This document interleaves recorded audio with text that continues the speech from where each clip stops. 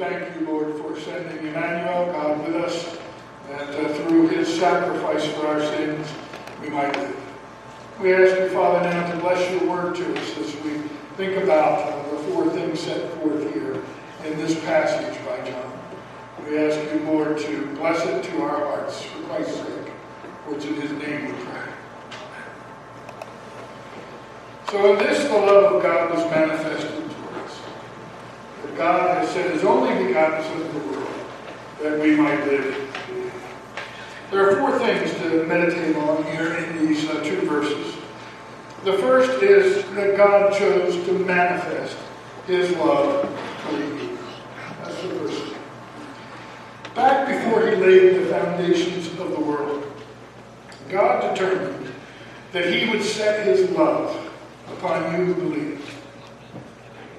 And then by his covenant with his Son, bolted, as it were, his glory and honor as God to his promise to redeem you that he made with his Son, the Lord Jesus Christ. He attached his glory to keeping that promise that he made with the Son for your sake. Had he not done that, it's important for you and I to remember that the fall of mankind into sin would not have diminished the glory of God one iota. As Adam and Eve carried the race downward with them into a just and holy judgment at the hand of God, he would still have been surrounded by his holy angels, chanting together, "Holy, holy, holy, Lord God Almighty, who was and is and who is to come." Neither is this the only manifestation of his love. The whole creation of man and the universe, the blessings of everyday providence from his hand, they all communicate to us the love of God. But in this manner, he communicates his love for you, the individual sinner in need of saving grace. Yet had he not done this remarkable thing, your God would have been no less worthy of the love and adoration of angels. And he would be no less worthy of every knee bowing before him as the Lord of Lords and the King of Kings. He would still be everything he ever was, ever worthy to receive glory and honor and power, for he created all things, and by his will they exist and they were created. None of that would have changed if he had not entered into this covenant. If there had been no covenant of grace, only the old covenant of the law, and you and I had fallen hopelessly under its mandate, it would not have impacted the glory of God at all. Angels still could have appeared anywhere in heaven or earth and still cried, "Glory to God in the highest." There would be no peace on earth. But God's glory would still fill heaven and earth nonetheless. But the great good news is this, that God does have a mysterious and a wonderful affection for you. And as I said earlier, he determined to commit a portion of his glory to keeping covenant with his Son on your behalf. And it's important to meditate on this as we reflect on the familiar story of the angel's appearance to the shepherds. I read a moment ago, and behold, an angel of the Lord stood before them, and the glory of the Lord shone around them, and they were greatly afraid. Then the angel said to them, "Do not be afraid, for behold, I bring you good tidings of great joy, which shall be to all people. For there is born to you this day in the city of David a Savior, who is Christ the Lord. And this will be the sign: you will find a babe wrapped in swaddling clothes, lying in a manger."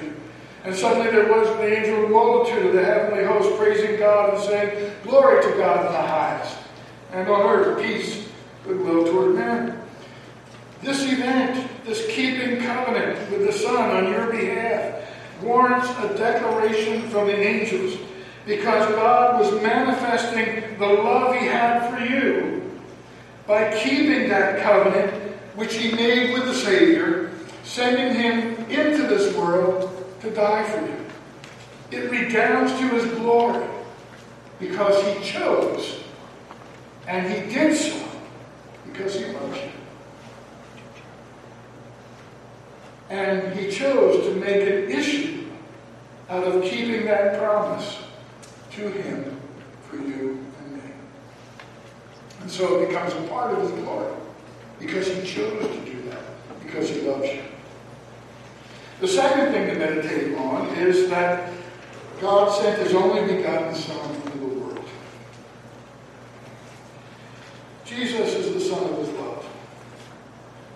The love that exists between the Father and the Son is a divine mystery that you and I will never fully grasp, I suppose. But it was beautifully described by Jesus himself. In the Gospel of John, chapter 17, beginning in verse 24, there Jesus says, Father, I desire that they also, whom you gave me, may be with me where I am, that they may behold my glory, which you have given me. For you loved me before the foundation of the world. O righteous Father, the world has not known you, but I have known you, and these have known that you sent me. And I have declared to them your name, and will declare it, that the love with which you loved me may be in them, and I in them. So you have this wonderful love between the Father and the Son. It's a mysterious thing. It's deep. It's beyond the grasp of our finite minds to be able to understand the full character of this love between the Father and the Son. But here's the wonder, beloved. You were brought into that loving relationship by the grace of God. In the covenant of grace, undertaken out of love for you, the love of the Son for the Father and the Father for the Son now involves the Son offering himself according to the will of the Father as a sacrifice for your sins. When daughters show up with a young man that they announce they intend to marry, and I'm speaking as a father with daughters, it's much the same, I think, with mothers and sons.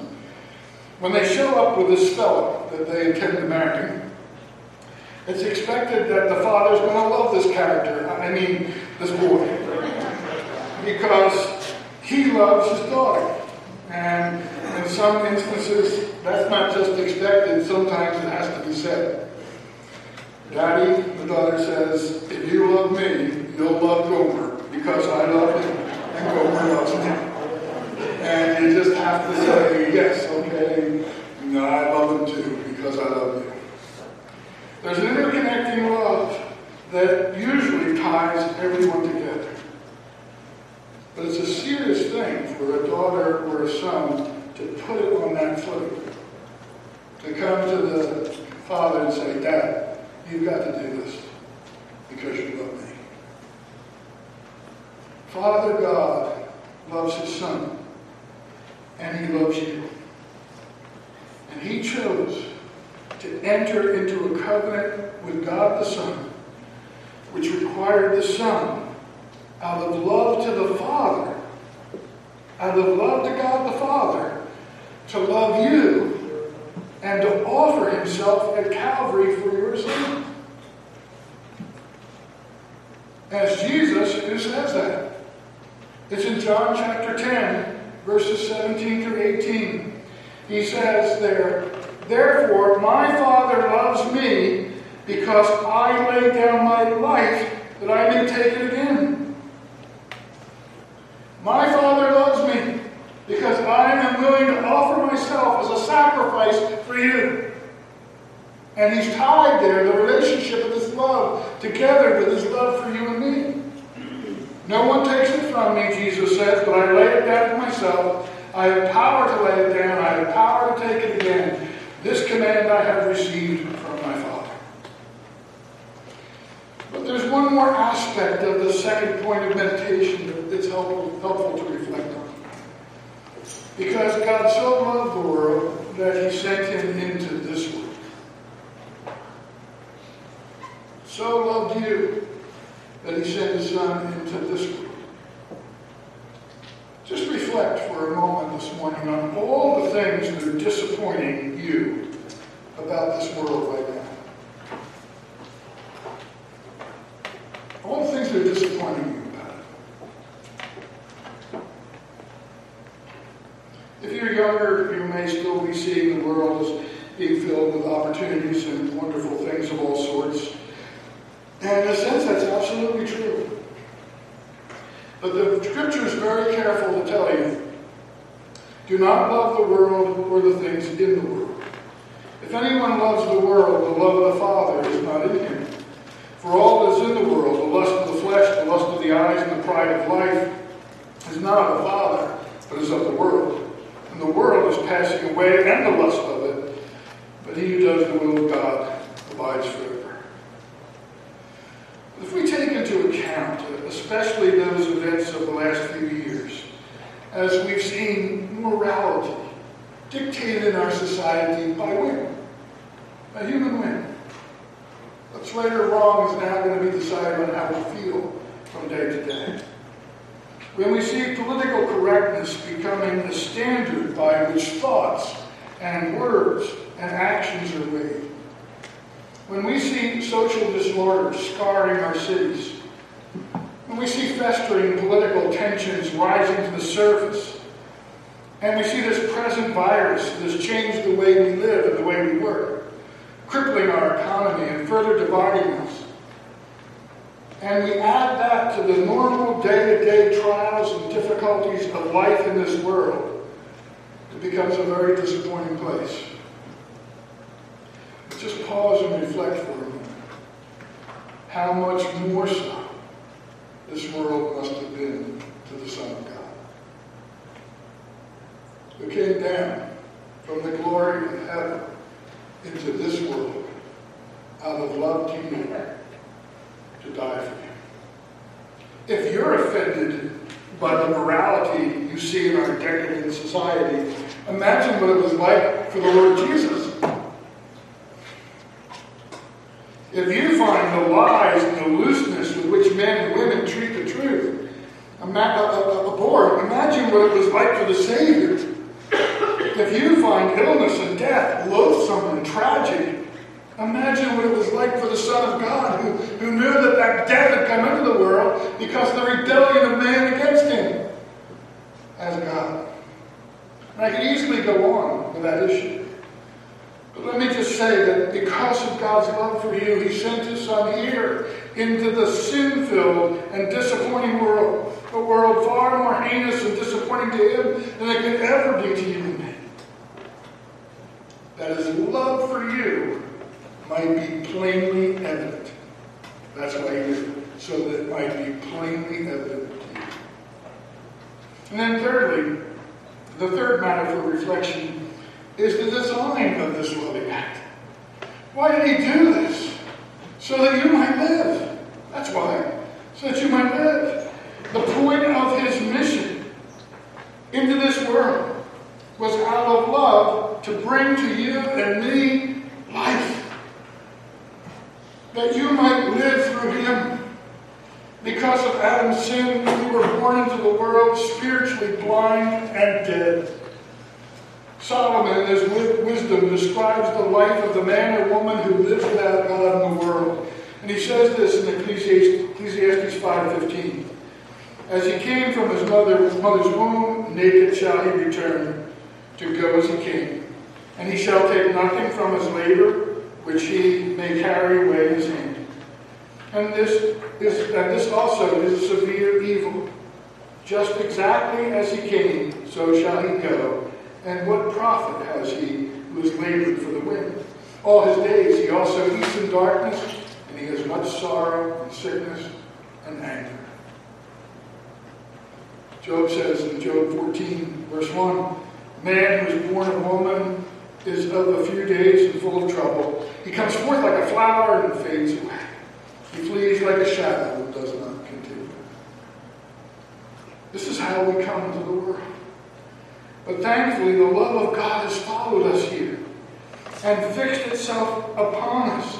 And therefore, as Paul wrote to the Romans, just as through one man sin entered the world, and death through sin, and thus death spread to all men because all sin, therefore as though one man's offense, judgment came to all men, resulting in condemnation, even so, through one man's righteous act, the free gift came to all men, resulting in justification of life.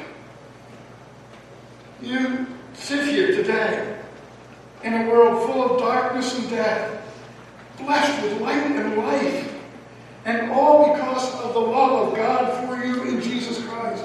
All because He sent His Son to give you life. You're Christ if indeed your faith is in Him today. John puts it this way in the nativity account of the gospel that he gives us in John chapter 1. In the beginning was the Word, and the Word was with God, and the Word was God. The same was in the beginning with God. All things were made through Him, and without Him nothing was made that was made. In Him was life, and the life was the light of men. That was the true light which gives light to every man coming into the world. With that light comes understanding. Understanding as to who God is, just and holy, the Creator, the Sustainer, and the only Savior. Who you are, lost and dying sinners. What God has done by sending His only begotten Son to the world. And that world is what it is, not what men imagine it to be. In Christ, the world fills with light, and you're enabled to see it for what it really is. Not God, but God's creation. You see yourself, not a God, but a sinner in need of salvation. You see Christ, not a good man trying to set a good example, but the very Son of God, sent by and in love to die for you, that you might have life. You see beyond the surface, and you know the petty political squabbles of human powers on earth are only a reflection of the greater things afoot in the world. That God is building for Himself right now, this morning, a great kingdom, a great church. Paul said to the Ephesians in Ephesians chapter 2, "Now therefore you are no longer strangers and foreigners, but fellow citizens with the saints and members of the household of God, having been built on the foundation of the apostles and prophets, Jesus Christ Himself being the chief cornerstone, in whom the whole building, being fitted together, grows into a holy temple to the Lord, in whom you also are being built together for a dwelling place of God in the Spirit." You, beloved, because you have light and life in Jesus Christ, you know the upheavals and the trembling of the earth and its nations is all under the power of God's hand, serving His purpose towards His great end. It's not just building a world in this world in which everybody will be happy together. It is building a kingdom, a church, on the blood of Jesus Christ for the glory of the everlasting God. It was that way when Jesus first came into the world to redeem us, and it will be that way again when He comes to gather us to Himself. Joel said, "And I will show wonders in heavens and in the earth, blood and fire and pillars of smoke. The sun shall be turned into darkness and the moon into blood before the coming of the great and awesome day of the Lord. And it shall come to pass that whoever calls on the name of the Lord shall be saved. For in Mount Zion and Jerusalem there shall be deliverance, as the Lord has said, among the remnant whom the Lord calls." And then in Joel chapter 3, verse 16, He says, "The Lord also will roar from Zion and utter His voice from Jerusalem. The heavens and the earth will shake. But the Lord will be a shelter for His people and the strength of the chosen of Israel." You know that the prince of the power of the air is opposing all righteousness and going about deceiving and devouring whatever and whoever he can. And all that gives to you a world biblical worldview that clarifies so much of the seeming darkness that's around you. But his love has provided life, not just life. New life, now and forever. It's not a blessing, is it not a blessing, to be alive this morning? That is, alive in Jesus Christ. Not like Job put it, coming forth like a flower and then immediately fading away, fleeting like a shadow. But rather alive in Christ, knowing that all things are working together for your good. Knowing that in Christ all things are yours. Knowing that the kingdom of this world, all the kingdoms of this world, have become the kingdoms of our Lord and of his Christ, and that he shall reign forever and ever. If you need encouragement this season, get a concordance and look at all the verses that contain the words all things in the New Testament. It will warm your heart. And here's just a few to demonstrate what it means to live in Christ. Romans 8:32. He who did not spare his own son, but delivered him up for us all, how shall he not with him also freely give us all things? Romans 11:36. For of him and through him and to him are all things, to whom be glory forever. Amen. 1 Corinthians 3:21.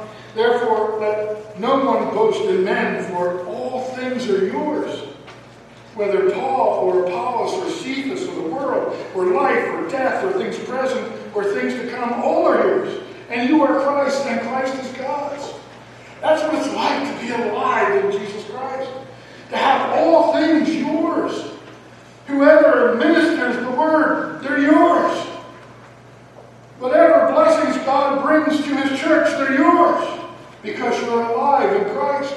Whatever hopes lie ahead for eternity, they're yours. Because you're Christ and Christ is yours. This is just a little sampler.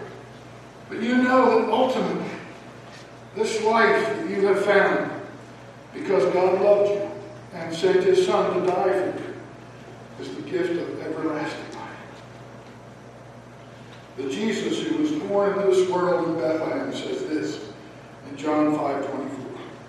Most assuredly I say to you, he who hears my words and believes in him who sent me has everlasting life, and shall not come into judgment, but has passed from death into life. John chapter 6 verse 40 says, and this is the will of him who sent me, that everyone who sees the Son and believes in him may have everlasting life.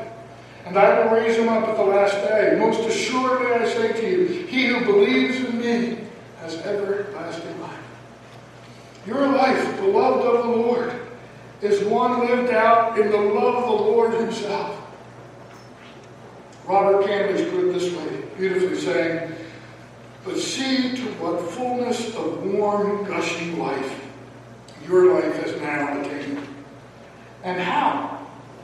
It has been passing through an atmosphere of love and has thus got to be impressed with a certain teeming warmth and quickening power.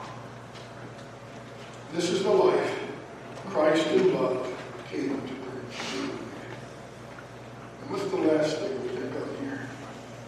Well, we are the witnesses of the love of God for the express purpose of being messengers of it to the world. It was John's calling, it's yours and mine. John says here, we have seen and testified that the Father has sent the Son as the Savior of the world.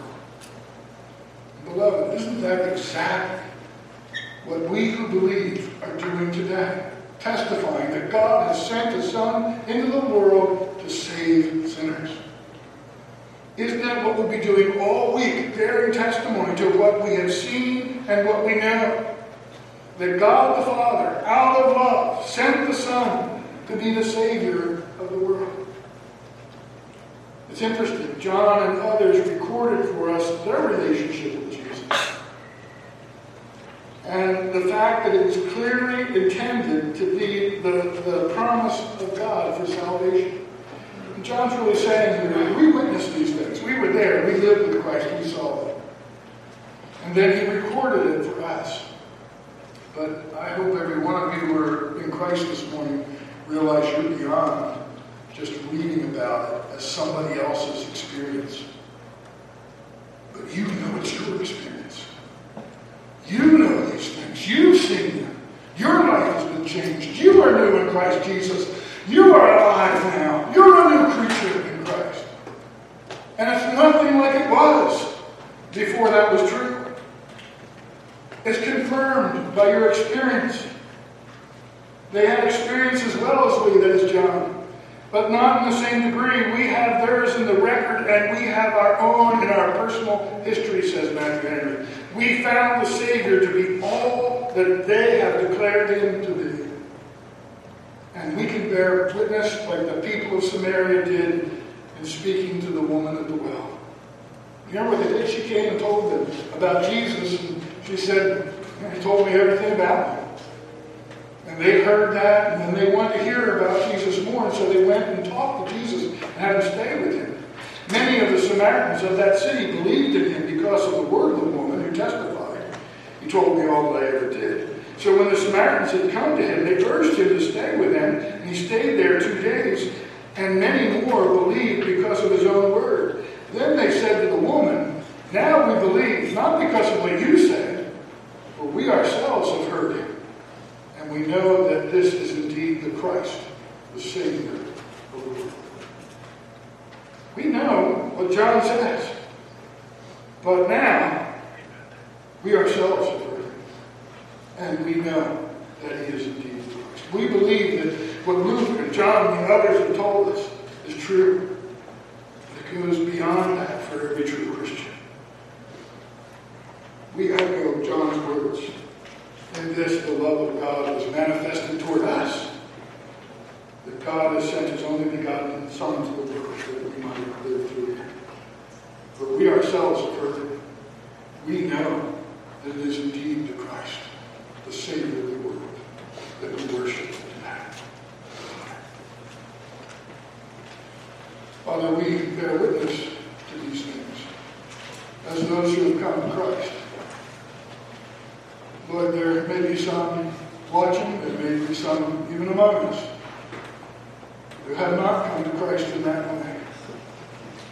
And Lord, we would set our testimony beside the testimony of the angels, beside the testimony of the prophets and apostles, and say, Lord, to them, we know that Jesus Christ is the Savior of the world. We have known the love of God in our hearts.